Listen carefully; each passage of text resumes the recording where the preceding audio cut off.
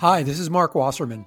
Welcome to the Ska Boom podcast, which is the audio companion to my forthcoming book, Ska Boom, An American Ska and Reggae Oral History, which will be published in early 2021. In this episode, I take a look at the summer of 1997, when MTV briefly turned the spotlight onto American ska bands and how that attention helped grow an audience for the genre, as well as cement the legacy of a uniquely American ska sound that many of us who love the music continue to debate and argue about. Is it ska or is it punk with horns? Welcome back. I'm Bill Bellamy here with Kennedy, and this is MTV's concert for the Motel California. It's our freedom concert, Bill. I can't understand how we could possibly turn this motel into a concert. A bunch of bumbling cable idiots taking this lovely dilapidated motel and turning it into an all-night party. This is what I'm talking about.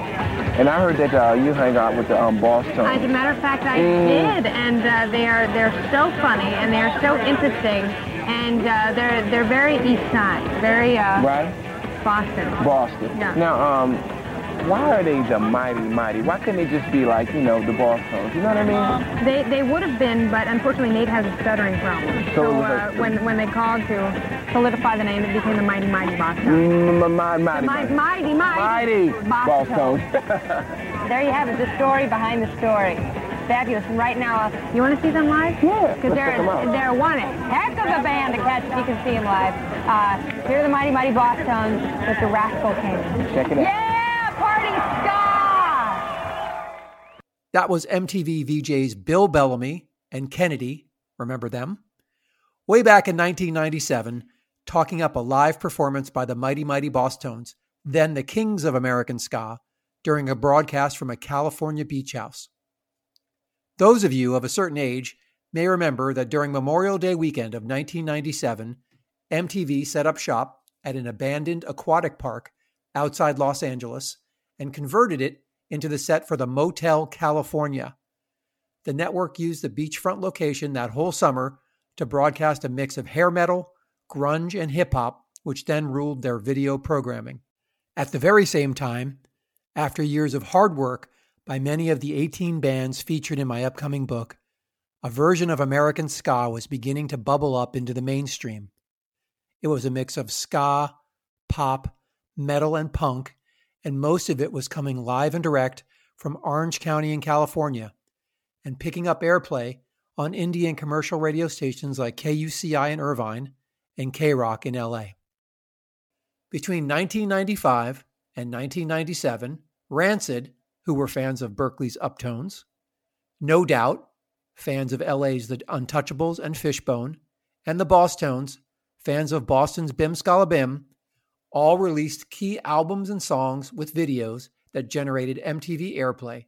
And as Don't Speak, The Impression That I Get, and Sell Out by Real Big Fish climbed the Billboard charts, MTV took notice. Well, sort of. At least for a little while. Commercial radio was still a cultural force 23 years ago. That's hard to believe. And stations had started playing ska music. Also hard to believe. Folks at MTV took notice and decided to air a ska-themed show they called Skaturday on Saturday, June 28th, 1997. It was hosted by Carson Daly. Yes, that Carson Daly. Here's how Daly, looking more like a member of the Blues Brothers than a ska-loving rude boy, opened the broadcast. That was Suburbia from Schlep Rock, another ska band here in Southern California. That's kind of what we're talking about today. This is a ska special, Skaturday on MTV. Now, coming up in a few minutes, actually I got to give you this little bit of useless ska trivia. Schlep Rock got their name from, remember those cavemen on the Flintstones? Try that one at a dinner party, you know what I'm saying, kids? Now, when you think of ska, and you think of a band from the San Francisco area who took punk and mixed it with ska, and then they got some of those wacky hairdos, kids. You know those guys? Rancid is coming up after the break as MTV Skaturday continues. Useless ska trivia about Schlep Rock? Okay, let's move on. Daly was an unlikely guide for the masses of American youth turning in for a dose of ska. He had been a DJ at K-Rock in LA before being recruited to serve as a VJ that summer at the Motel California. Quick aside here, but if anyone had asked me who should have hosted Skaturday, I would have suggested Gwen Stefani or Dickie Barrett or even Tim Armstrong, then in the vanguard of American ska. but nobody asked me. June 28, 1997, Carson Daly, broadcasting from Motel California, along the beach, did Skaturday. Now, this was a few years after ska really broke. We all know in 1995, third wave with major labels and such was really going strong. That's Mida Goodwin, a longtime California-based ska promoter, DJ, and writer who watched Skaturday and shared his memories and thoughts about the show. So here it is a few years later, and MTV is getting on the wagon. They're on the bandwagon, the ska bandwagon. Well, Carson dressed in a black suit, thinnish black tie, white shirt. Not quite a pork pie, but, not a fedora. And if I remember correctly, it's Converse shoes. Doing his best, dressing up as a rude boy. In between videos, Daly walked around the set, surrounded by hordes of kids, dancing, skateboarding, and hanging out. Whether MTV bussed in ska kids or simply ordered beach house regulars to trade their swimsuits for rude boy uniforms was unclear, and some of the dancing, actually more the twist than skank, is cringeworthy. And then Daly started to try educating viewers about ska. That's a band I can tell you about. Carson on MTV, Goldfinger, here in your bedroom. The first video off their self-titled debut album. This is Skaturday. We're talking a lot about the music known as ska, which seems to be just so big now. Goldfinger, if you actually read their credits on that first record, you'll see that they got a lot of help from bands like the Voodoo Glow Skulls, Real Big Fish, and the Skeletones. All of that is a part of the third wave of ska. Now, the second wave of ska really started in about the late 70s, early 80s, when bands like the Specials and the English Beat were blowing up in the UK. Now, over here in the States, there's bands like the Toasters that really put ska music on the map, especially in the East Coast, like the New York City area. Now, coming up in just a few minutes, from Long Beach, a band that's obviously huge, Sublime. They suffered the loss of the lead singer, Brad, but it is good to know that the rest of the guys in Sublime have gone on. They're playing with the Long Beach Dub All-Stars. That's the name of them. So, stick around for Sublime. More of MTV Skaturday when we return.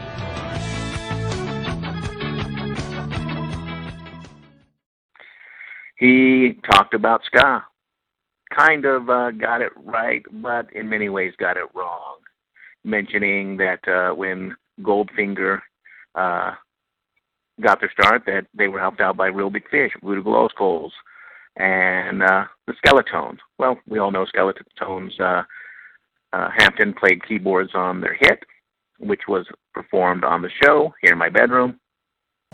How you doing? Carson Daly, MTV Skaturday. I am your tour guide to the music known as ska. Still coming up, we've got some videos from Madness, the Untouchables, and a new band out of Detroit, kind of along the lines of Rancid, the Suicide Machines. Now, when you think of ska, think of the godfathers of ska, the Specials. They were part of what was called the two-tone movement, which was something their fans would wear to their shows. They would take black and white thread, and they'd wear those cool jackets that you see a lot of people wearing. Now, from 1979, from their self-titled debut album, which was produced by Elvis Costello, let's check out the Specials doing a remake of the 60s anthem, Message to You, Rudy, on MTV Skaturday. If I can jump right in here. Black and white thread? What? They mentioned a little bit about two-tone. He said that the Specials got the name, if I remember, because of the outfits, the black and white threads that their fans would be wearing while at the shows. He called the godfathers of ska the Specials. Okay, all right. Like I said, not the worst, but come on. If you're going to be doing a ska show on a music channel, give us some information. Skaturday did make an attempt to mix things up music-wise. Madness had a few songs on there, the Specials, of course. So that was great, especially seeing some of the classics to introduce to this new batch. House of Fun, One Step Beyond. Those were great things to get some people thinking, listening to. For the Specials, I believe it was Rudy, A Message to You. Okay, they did play stuff like Schlep Rock, Suburbia, which was their ska song, but not a ska band. Sugar Ray, Fly, not a ska song. That was bad. I was happy, being a fan of the Untouchables from way back, that free yourself had gotten. With the Mighty Mighty Boss Tones, they played Someday I Suppose, and I believe the impression that I got. So a little bit of both, kind of flopping back and forth. Sunday morning featured Terry Hall, so ska adjacent. Whatever your thoughts on the presentation of visuals and information, the show definitely had an impact on young viewers tuning in. I had just gotten into ska probably 2 or so years earlier, and I was friends with a couple of traditional skinheads and rude boys around the area, and I'd gotten pretty heavily into first and second wave ska and was kind of finding my way. And, imagine my surprise when I found out that MTV was going to air a special, on ska music. And so I had a VHS tape handy, and I taped it. That's Mark Davis, a young ska fan then in high school, who watched the broadcast that day and appreciated the effort MTV was making. Part of me was really blown away and really happy to see bands like the Slackers and, the Stubborn All-Stars represented, and seeing the video for Tin Spam and being like, this is so awesome. And then also seeing them trying to recreate what ska looked like, at the MTV Beach House with, people doing the twist and trying to recreate different ska dances and stuff. Just basically them trying to, I think they did a really good job of explaining a lot about the history of ska, which was good, and having little messages up like do the dog, not the donkey, and one step beyond, and, playing Madness and stuff. But it was MTV doing MTV stuff. I guess at least they tried. It was MTV doing MTV stuff, and while some of the information in ska history that Daly shared was accurate, some was not. One interesting byproduct of Skaturday was the number of kids who videotaped the broadcast and shared VHS tapes of it with their friends. These ska tapes would get passed around and became a way for kids to absorb what they were seeing and hearing on the show. So much of it was not a complete misguidance, but not quite there. Not researched the way a true fan would have done it, I think. It was cringy watching mostly bros and, Betties out there dancing around, mostly doing the twist to the music, not quite skanking. There's a few rude boys and beat girls out there, but not what you would hope for. Just how did ska end up with its own Skaturday special, and why was it so brief? MTV was dominated at that time by some genres that were, just really exploding. So there was MTV raps and hip hop. There was, heavy metal and hair bands were, also, raging, as well as, the grunge era, right? And, those were the kings of MTV. That's Doug Herzog, a self-confessed ska and reggae fan who was the president of Viacom Music Group, which then operated MTV, and he at one time was in charge of MTV programming. He shared why ska seemed to be a flash in the pan as far as MTV was concerned. I think, we felt, and I was more on sort of I was like the guy who made the shows rather than program the music. But I think the people who really programmed the music felt like the ska thing was a fad, and the record companies were pushing it, and it was lightweight, and there wasn't a lot there. And a bunch of these bands got, ultimately did get some real airplay. So whether it was, certainly the Boss Tones, or Real Big Fish, or, there were a handful of bands that, got a fair amount of airplay. And then there, a lot of people thought there was like a lot of just industry hype, right? Or maybe overhype. That not buying it attitude at MTV and from the overall music industry had a detrimental impact on the ska scene. In the mid to late 90s, there was a backlash against ska, and the music gained a negative impression as goofy, which still dogs it to this day. Moon Records, which had been the label that helped give life to the indie American ska scene, was put out of business when record stores began sending back unsold ska inventory in the late 90s. And there was a period of time when people said ska is dead, and it appeared that American ska had not survived the embrace of the mainstream. Despite the cold shoulder ska ultimately got from MTV, Herzog did try and keep ska and reggae in the programming mix while he was at the network. Now, I was always excited to see it and always happy to try and, book some of those bands on things we were doing and slide things in here or there. I actually staged as a sort of proto test. I staged a unplugged reggae night at SOB's with Morgan Heritage, and dragged Al Scaletti, who's the producer of Unplugged, down there to see could we figure out a reggae unplugged? And I think I was doing it on the strength of, like, right at that moment it was, there was like those ska bands were hanging around, and then also in terms of actual airplay, Shabba Ranks was getting on MTV, Maxi Priest was getting on MTV, Soul to Soul was on MTV, and I was like, maybe this is a moment where we can kind of do something with a reggae unplugged. It never happened, but it's just outside of those occasional videos, like a Boston's video that would break through. It did. MTV was very invested in the grunge thing. MTV was very invested in the at the time rap, what later now known as hip hop, and MTV was very invested in the hair metal bands, and so there's a lot of competition. Indeed, there was a lot of competition, and American ska just didn't make the cut. So, was Skaturday a good thing or not? Overall, it probably helped sell some records, being a single day, single broadcast.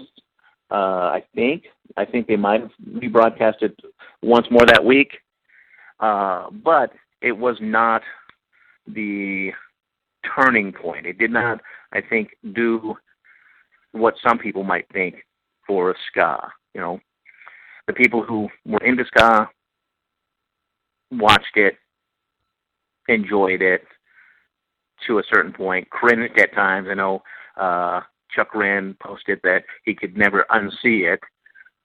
And that was a lot of just the fashion faux pas, the dancing. And because of that, I'm sure some people then took that as the way to do it. And that's a bad thing. You go to a show, enjoy the music, buy the records, continue to research, studying more about it, going in deeper and deeper. And that's how you embrace a culture, and especially a musical style that's been around for multiple decades, long before I was alive. I was born in 1966. Ska was around before that. Maybe not long before, but before I was alive. So on that point, overall, Skaturday was a novelty. I think you can look at the legacy of Skaturday in two ways. I do think it introduced a legion of kids to ska music, many of whom are still fans and remember the show fondly.